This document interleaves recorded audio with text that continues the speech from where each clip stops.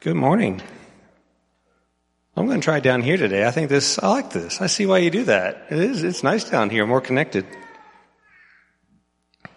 All right. We're going to start off today in Matthew 26. So I'll give you a chance to get there and then we'll open in prayer. Matthew 26, starting in verse 33. So this is the very end of the Last Supper. And it says, Peter replied, "Even if all fall away on account of you, I never will." Jesus had just told them, for Scripture to be fulfilled, the shepherd's going to be struck and the sheep are going to scatter. So you guys you my disciples here at this Last Supper, you're going to be scattered. And Peter's response to this is, "Even if all fall away on account of you, I never will."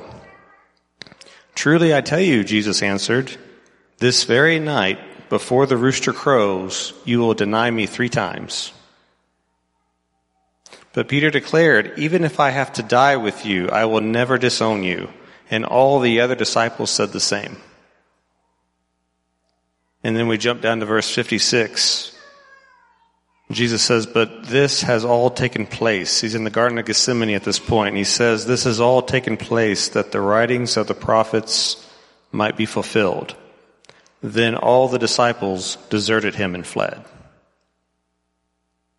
Let's pray.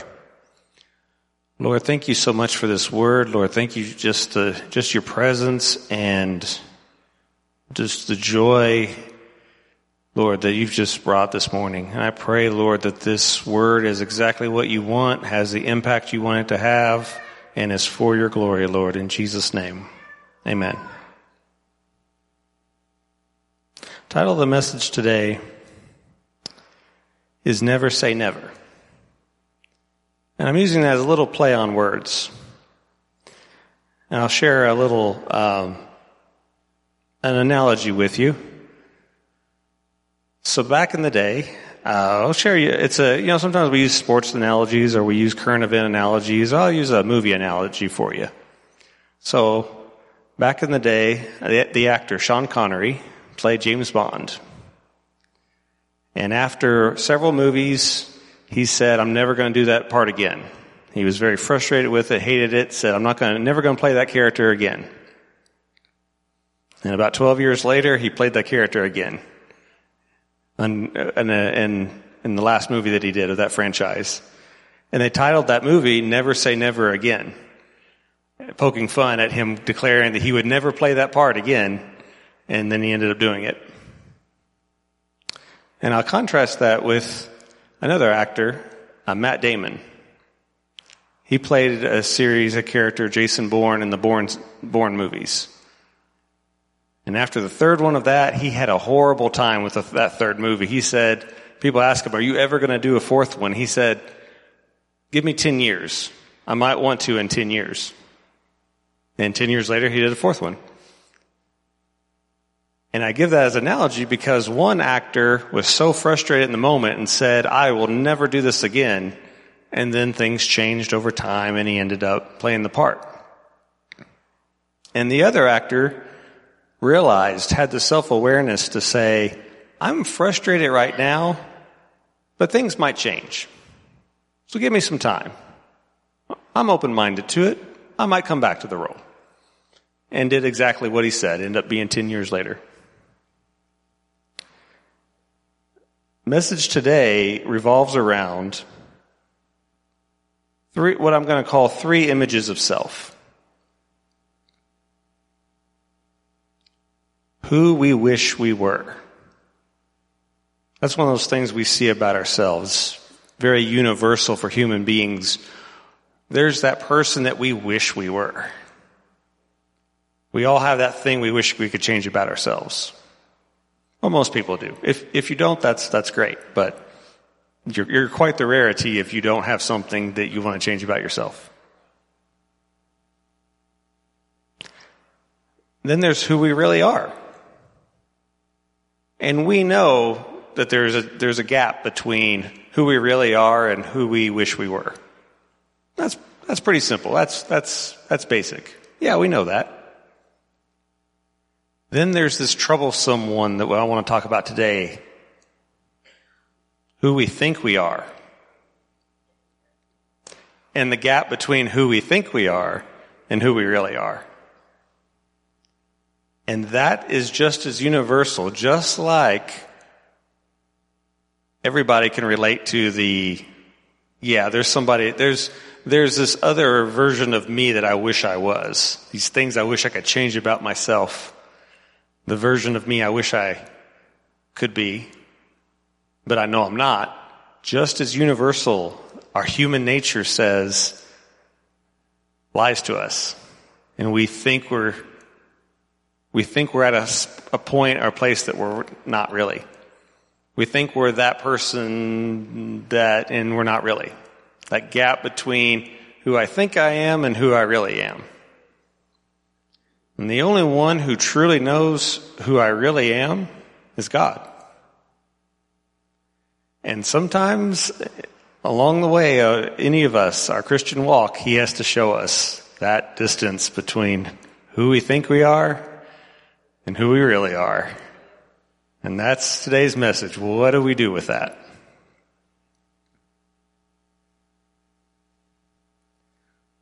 So we're going to look at Simon Peter as an example today. I'm not picking on him at all. It's actually, this whole thing that he goes through is actually really relatable. Should be for all of us. Because Jesus is telling him, and I'll walk you through this story here.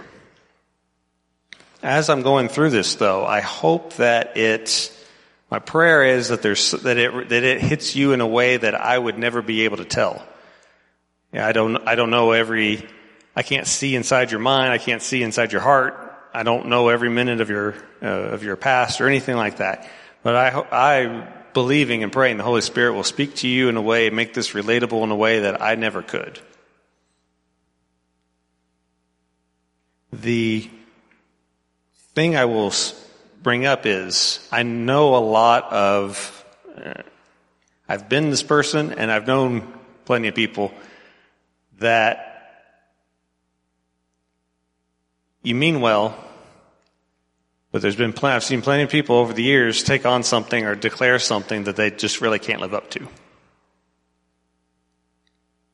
You've been around church for a while, any church for a while, you know there's some people that say, no matter what, I'm going to be a part of this church. And then 6 months later, whatever happened to so-and-so? Have you seen them around? Not that they're bad people. They just took on something. They thought they were sure at that time that that's what they were going to do and say, and couldn't live up to it. So I hope this strikes you as relatable as possible. I'm going to start off with the Last Supper. So Jesus warns Peter and all the disciples, like I was saying. He says, hey, the prophets are going to be fulfilled. Shepherd's going to be struck. Sheep are going to scatter. That means you guys. You my disciples, yeah, you're going to, every one of you is going to abandon me. That's kind of rough, sitting at the Last Supper, hearing that. Thought we came to Jerusalem for you to take your kingdom and overthrow the Romans or something. What are we doing here? He had already explained to them what the Messiah is supposed to do, but that was not what they had in mind. And he specifically tells Peter, Satan's demanded permission to test you. He uses the analogy, he's going to sift you like wheat.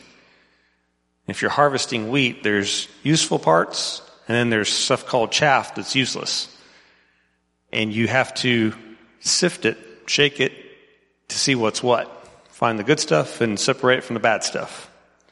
You can't always see what's what until you actually shake it and put it through that testing. And you find out what's what.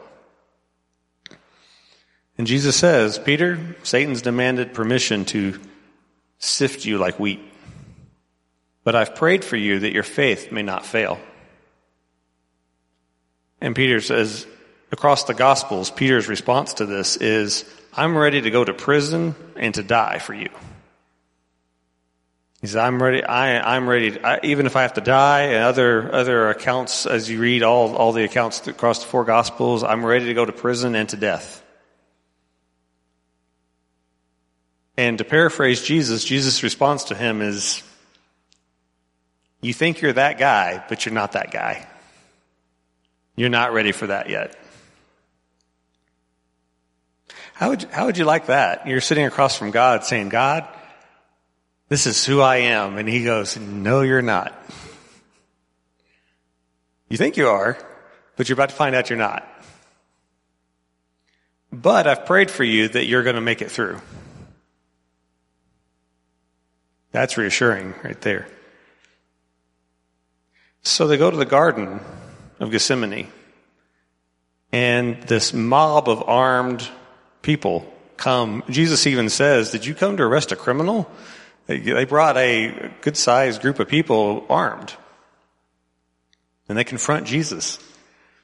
And Peter, I appreciate what he's trying to do here. What does he do? Pulls a sword, strikes the high priest's servant, cutting off his ear. Peter's going to take on an entire armed mob by himself with a sword. He claimed and he struck the high priest's servant. That'll get you arrested, get you in trouble. And you think, well, okay, as far as Peter fulfilling what he said, he's off to a pretty good start. Yep, you're doing a pretty good job getting on your way to prison and getting on or death. You're off to a good start here, buddy. He pulls that sword and strikes the guy. Jesus heals the servant. I was wondering, preparing this, did Jesus heal that servant's ear for the sake of the servant, or for Peter's sake to not be criminally charged? I don't know. Probably both. But it's interesting to think that. But Peter is given his best shot to fulfill what he has declared about himself. But it's his words, not God's words. He's not trying to fulfill God's words. He's trying to fulfill his own words. This is who I am. This is what I'm going to do.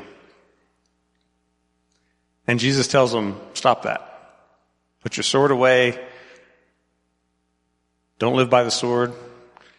Paraphrasing here. But Jesus does even specifically say, one of the accounts, I could call 12 legions of angels if I wanted to. He says, look, I could stop this if I wanted to. But I'm not going to. I'm going to go through with this. And I have to kind of appreciate Peter's position at this moment. I'd be a little confused too. Because Jesus is the one in the Last Supper that told them to take a couple of swords with them. And then he's the one telling them, don't put your sword away, don't use it. And I can kind of appreciate it. I'm like, I might be a little confused too. Why'd you have me bring this if that's not what we're doing? But in reality, God will take us into situations where it's like, I've obeyed God, but I'm not 100% clear on what we're doing here. I know I'm following the Lord, but his plan doesn't make sense to me right now. That's true, but that happens. We like to have kind of a fun little fairy tale that we say God's ways are higher than our ways. We say that. And then we say, I don't understand. God's plan is not making any sense. Something must be wrong. But we just said God's ways are higher than our ways. We know that. I'm going to give an example. I almost hesitate to give this example, but I really believe it's a valid example. We put quite a bit of work into the Henderson location. And then God moved us away from it. And we could say, God, why'd you do that?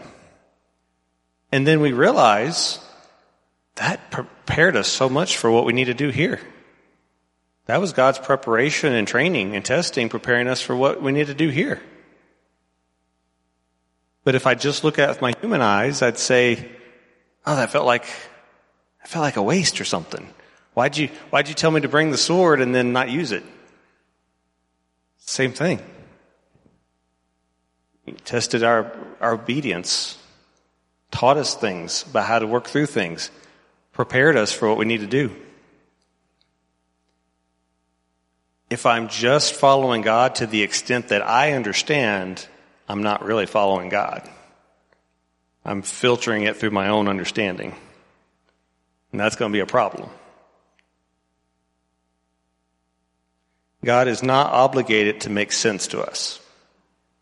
He never promised. He's not under no obligation for us to approve his plans.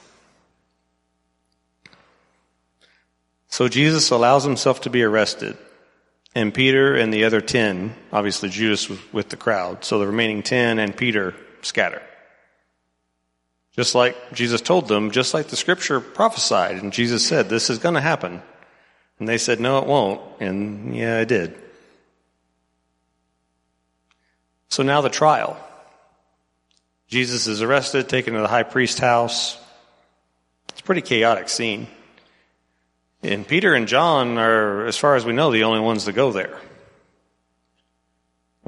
All four Gospels have an account of Peter. We just know from the Gospel of John that John was there and he knew somebody at the house and was able to get in. But Peter has to stay outside. And as things go along, some of the servants, a couple of servant girls and another person, start recognizing him. Weren't you with that? Didn't I see you in the temple with Jesus? Or didn't I see you around that Jesus guy? You've got an accent. You sound like you're from the same place he is. Same area. You must be one of his. And Peter denies it 3 times. Denies. I don't know the guy. Goes as far as cursing. Swearing that he is, and cursing even that he does not know this person. Does not know this Jesus. How did a guy go from like an hour ago he was going to take on a whole mob by himself, and now he's shying away from servant girls who are asking him questions about if he knows this guy? It's not really how did that happen. It's, don't we all do that at some point? There's going to be some point in our life. We human beings are pretty chaotic. There's some point in our life where we're ready, as long as it's our plan, we're ready to go. But when God says, no, I'm doing this instead, we lose a lot of courage. It's like, I liked my plan. I had a sword. Now I don't know what to do.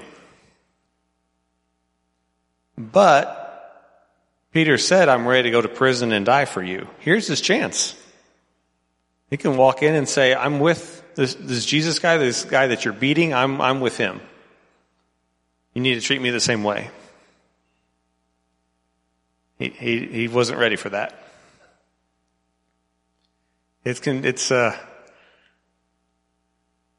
I hope this hits you the same way. I hope it hits you the way it needs to hit you, that, hey, it's easy to make your plan and say, God, I'm trusting you to fulfill my plan. Versus saying, God, I'm trusting you in your plan, even when it doesn't make sense to me. Peter was comfortable with that sword. But now it's yield and submit to God's plan, and he wasn't ready for that. So he leaves weeping bitterly. He's crying, he's weeping bitterly. He's feeling the weight of, he's denied the Lord 3 times. He, just a few hours ago, said he would go to prison and die, and he can't even take a beating.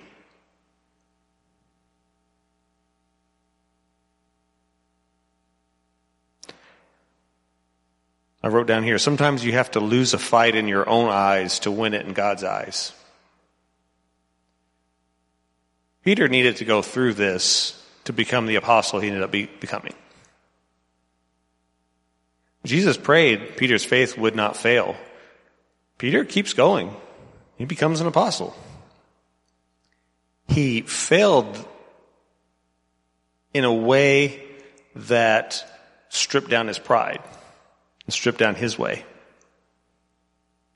Failed in his own eyes. We're going to go through and see did he really fail in God's eyes, though. Satan demanded permission to test Peter exactly at this place where Peter thought he was strong. That interesting? Don't we tend to think Satan's going to hit us where we're weak? Where we think we're strong in ourselves is where we're weak. That is our weak point. I will refer you back to last week's Pastor Chad's excellent sermon on pride. Yeah, that. Where we think we're strong is where we're weak. That's exactly where Satan wants to hit us. We boast in ourselves, and Satan's like, let me at him. That's exactly, I'm gonna hit them right where they think they're strong, and just knock the wind out of them. Believers trying to enact their own will is some of the worst damage I've ever seen. People trying to prove that they are who they claim they are, trying to enact their plan is some of the worst harm I've ever seen come to believers. So how do we avoid that? We don't want to do that. What did Peter do that worked? Because if we're going to walk through this, something worked for Peter. The end of the story is encouraging. We're trying to enact our will and God says no. We can either say, okay, God, you're right, or we can start blaming others. So I'm going to give you 4 points in total of what Peter did that worked. How to understand this never say never about yourself. First thing Peter did, he admitted it. He wasn't the guy he thought he was. He goes away weeping bitterly. I'm glad it doesn't say that he went away blaming others. Glad it doesn't say he went away blaming God, blaming his circumstances, it doesn't say he went away and tried to go to somewhere else to do the same thing. He wept bitterly. He's like, I failed. No excuses. I said I wouldn't deny him, and I did. I was wrong. And he weeps. Not blaming. Not trying to avoid the reality of it. Just, He felt it. And I encourage you, because all of us in this Christian walk are going to have these moments. We're going to have this, I thought I was past this, or I didn't realize I was that person. I thought I was better than this. I have sat with very godly people I love and respect, and still love and respect, who have said, I can't believe I handled that situation that way. Over the years, it happened. You get to know people in the faith, and you sit down with them. They had some sort of outburst, or they had something happened, or they did something. They're like, I thought I was past that. I didn't know that was even in me anymore. Yeah, that's human. That's relatable. I loved and respected those people before, and I love and respect them after that. Maybe even more because the honesty of it. Saying, I didn't think I was that person, but God's going to take all of us through those times and He loves us. He sees clearly the whole time. He knows who we really are. He's like, okay, I'm going to show you, give you a glimpse. If He showed us all at once, we'd all be overwhelmed and discouraged and give up. We would. So He shows us in little bite-sized pieces, as that's part of how He grows us in our spiritual walk. Takes us through seasons of showing us, and you think you're past this, but you're not. Second thing Peter did, he ran to God. And you say, well, no, wait a minute. He went away weeping, and he did. But then there's that time where he's back in the boat, and Jesus is on the shore, and they say, hey, that's Jesus there. Peter jumps in the water and starts swimming. He doesn't even wait for the boat to get to the shore. He cannot wait to run to God. He jumps in the water ahead of everybody else. The rest of them are like, we're still getting this boat in. Peter just takes, he cannot wait to run to God. They have not yet had any conversation of Jesus restoring Peter yet.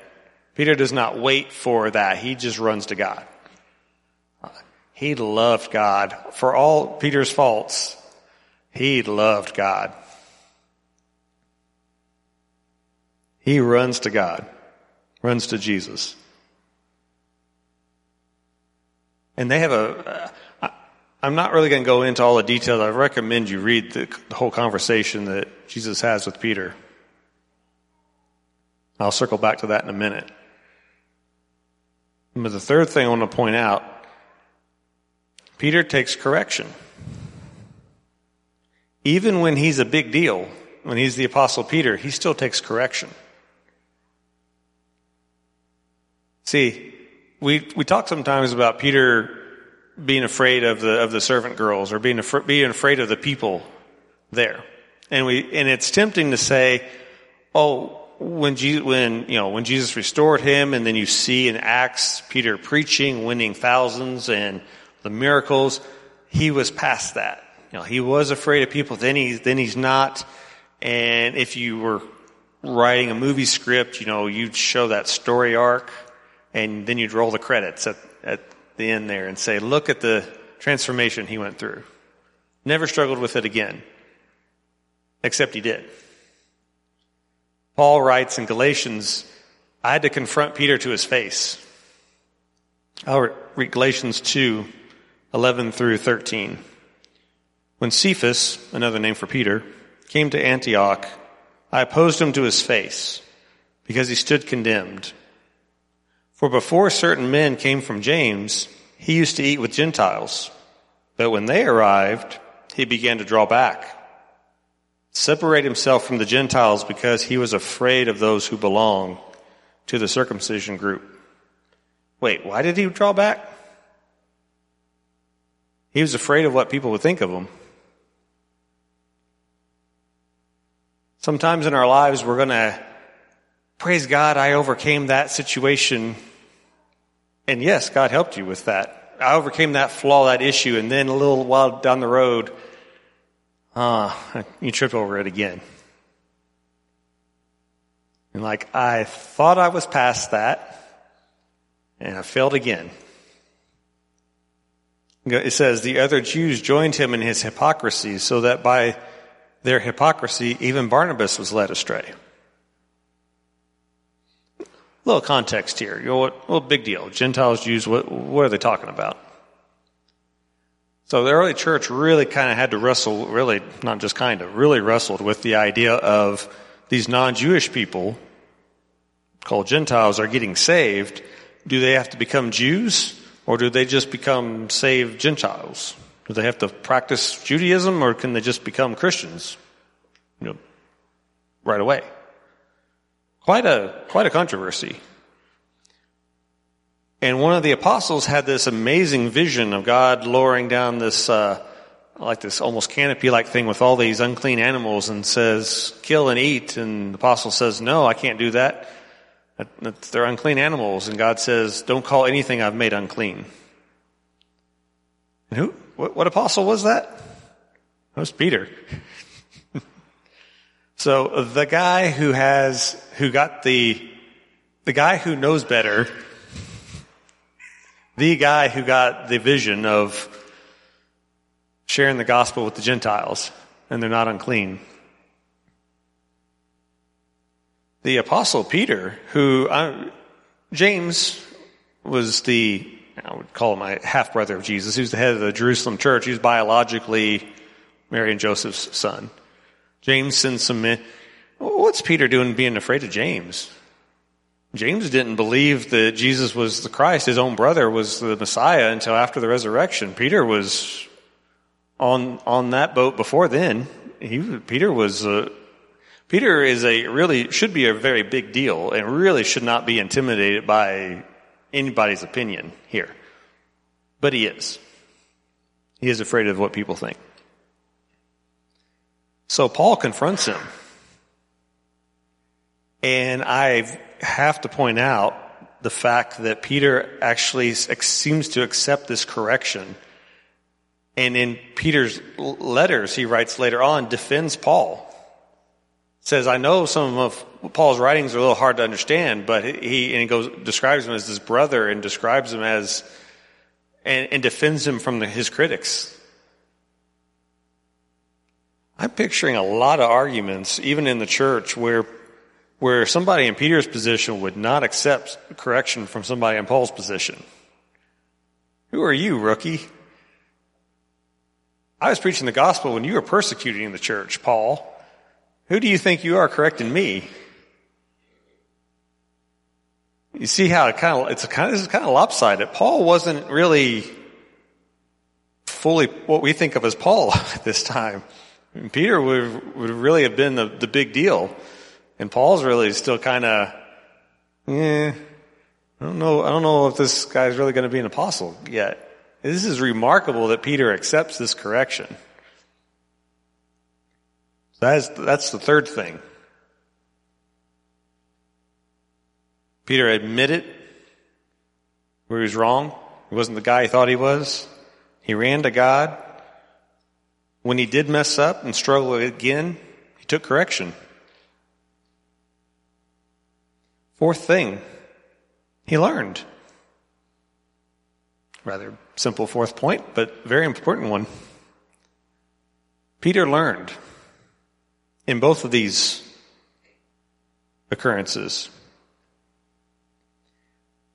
In John 21, where Peter jumps off the boat and just runs to Jesus, Jesus has this conversation with him that restores Peter. Peter had denied him 3 times, and Jesus asked him 3 times, "Do you love me?" And that's what we call, Peter's restoration. Jesus asked him a very interesting question, because before, when Peter at the Last Supper was saying, "I won't deny you," he actually says, all these others might deny you. Who are the others? The other 10, minus Judas, so 10. These other 10 disciples might forsake you, but I never will. A backhanded way of saying I'm better than them. In Jesus' question, I didn't realize how Jesus asked his question, but Peter shows up on the shore and Jesus says, "Peter, do you love me more than these?" The other disciples are there. He said, "Do you love me more than the rest of these?" And Peter's answer is, "Lord, you know I love you." Doesn't even go near the topic of whether he loves them more than the others. Not going to say that. Peter doesn't even go there. He's like, nope. It's like, "Lord, you know I love you." Just going to leave it there. Not going to declare I'm better than anybody now. Peter's been humbled. And Peter's letters are full of perseverance, humility, and not being afraid of people. The very things that he had to struggle with and learn are what the letters that are written towards the end of his life are exactly about. And he's sharing what he's learned. And as I mentioned, even defends the Apostle Paul from his critics, the very one who had confronted him, not just confronted him to his face, confronted him in front of people, and embarrassed him in front of people. But Peter took it.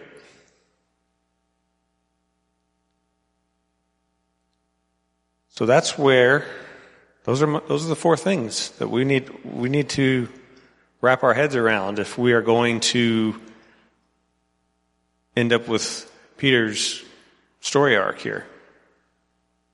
Going from, "You're not who you think you are, Peter," to, what's the end of his story?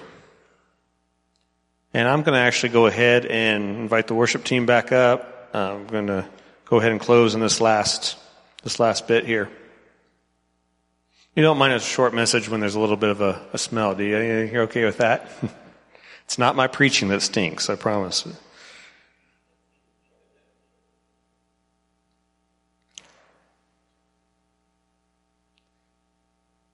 I want to point out here, Peter's statement at the Last Supper, Jesus is telling the whole group, you're going to deny me, you're going to be scattered. And Peter says, not me.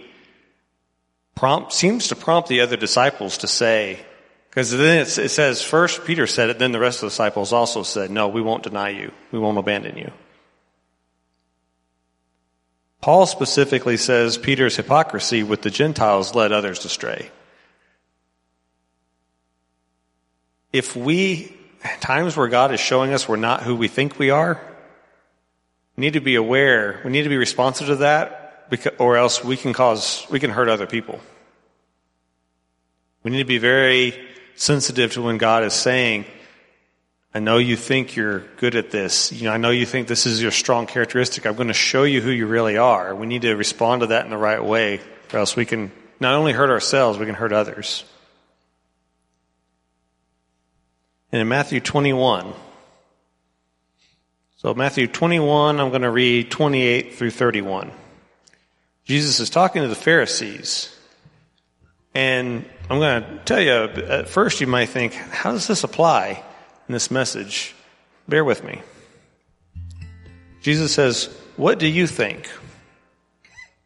He's asking the Pharisees, give me an answer here. What do you think? There was a man who had 2 sons. He went to the first and said, son, go and work today in the vineyard. I will not, he answered. But later he changed his mind and he went. Father went to the other son and said the same thing. He answered, I will, sir. But he did not go. So one son says, father tells both his sons, go to work. One son says, no, but then he ends up doing it. The other son says, yes, sir. Doesn't do it. Which of the 2 did what his father wanted? Pharisees say the first one. And Jesus says, truly I tell you, the tax collectors and the prostitutes are entering the kingdom of God ahead of you. God says, I'd rather you actually do what I want than say you will and not do it. And if we don't understand who we actually are, and we're acting on who we think we are, we're going to boast about things that we're gonna do, and then not end up doing them. I've seen plenty of people over the years say, I'm so committed to so-and-so ministry, so-and-so church, so-and-so this or that. I am this and that and this, like we were talking like last week in the pride. I am. I'm all of this, and never live up to it. Actually, seems to fail catastrophically, as though they're inviting Satan to say, "Hey, I demand permission to test them in that."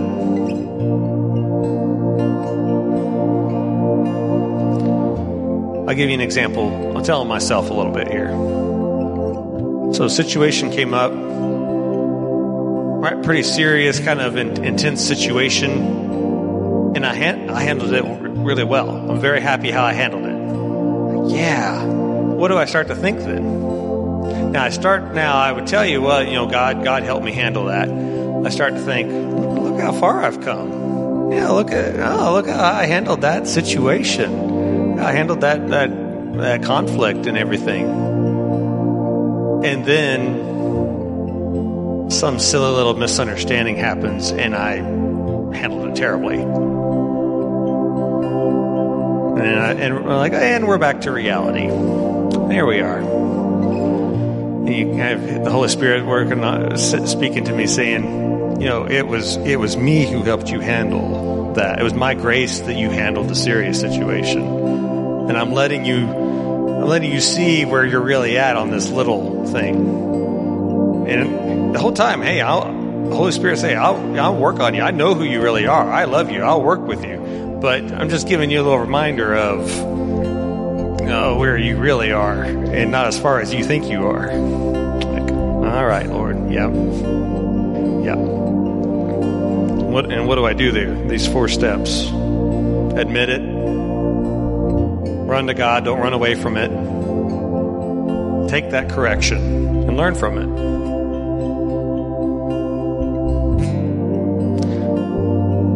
So I'm going to close with this point. I'm going to ask you to consider the challenge today here, the objective today. Be open to what God wants to show you. There are areas we don't want any person to tell us we're wrong. But God's always got to be able to tell us that we're wrong. We always got to be able to accept that. Here's the good news. What kind of guy was Peter at the end of his life? How did he die? He went to prison for following Christ, and he died like Jesus did. Church history actually tells us he insisted on being crucified upside down because he was unworthy to die in the manner his Lord had. That's the guy he wanted to be all along. He wanted to be the guy who's going to follow Jesus to prison and to death. And he ended up being. By the end of his story, he was the guy he wished he was. I hope that encouragement sinks to the deepest parts of your hearts today. Stick with God. Let Him work on you. You can end up being the very person that you have that desire to be for God. Yeah, you can be. He'll lead you there.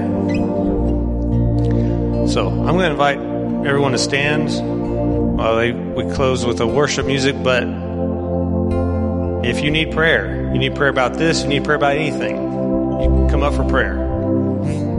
If you need someone to come to you to pray, we'll come to you. But don't miss an opportunity to pray this through. If anything you're struggling with, anything you want to stand in for someone else on, we're a praying church. Feel free to do that. Come forward.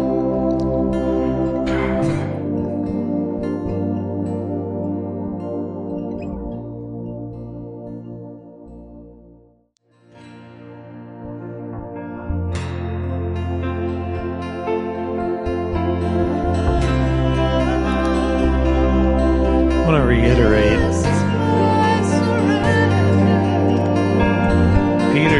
Peter failed to live up to what he said about himself.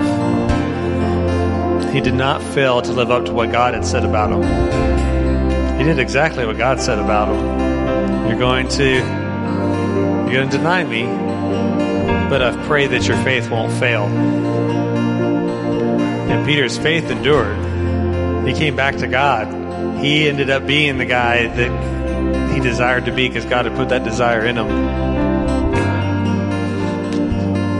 I'm going to pray a blessing over us. We'll close. If you said, hey, I didn't feel comfortable coming up before, but I need prayer after, always feel free to do that. I've been that guy. I've been the guy that just couldn't come up when I should have, but had to come up later. That's no problem. Let's close out in a word of prayer. Lord, thank you so much for the hope that is in this word you've given today, Lord. Thank you so much, Lord, for the encouragement and that you've done through this, Lord. Pray you bless everyone as they go today.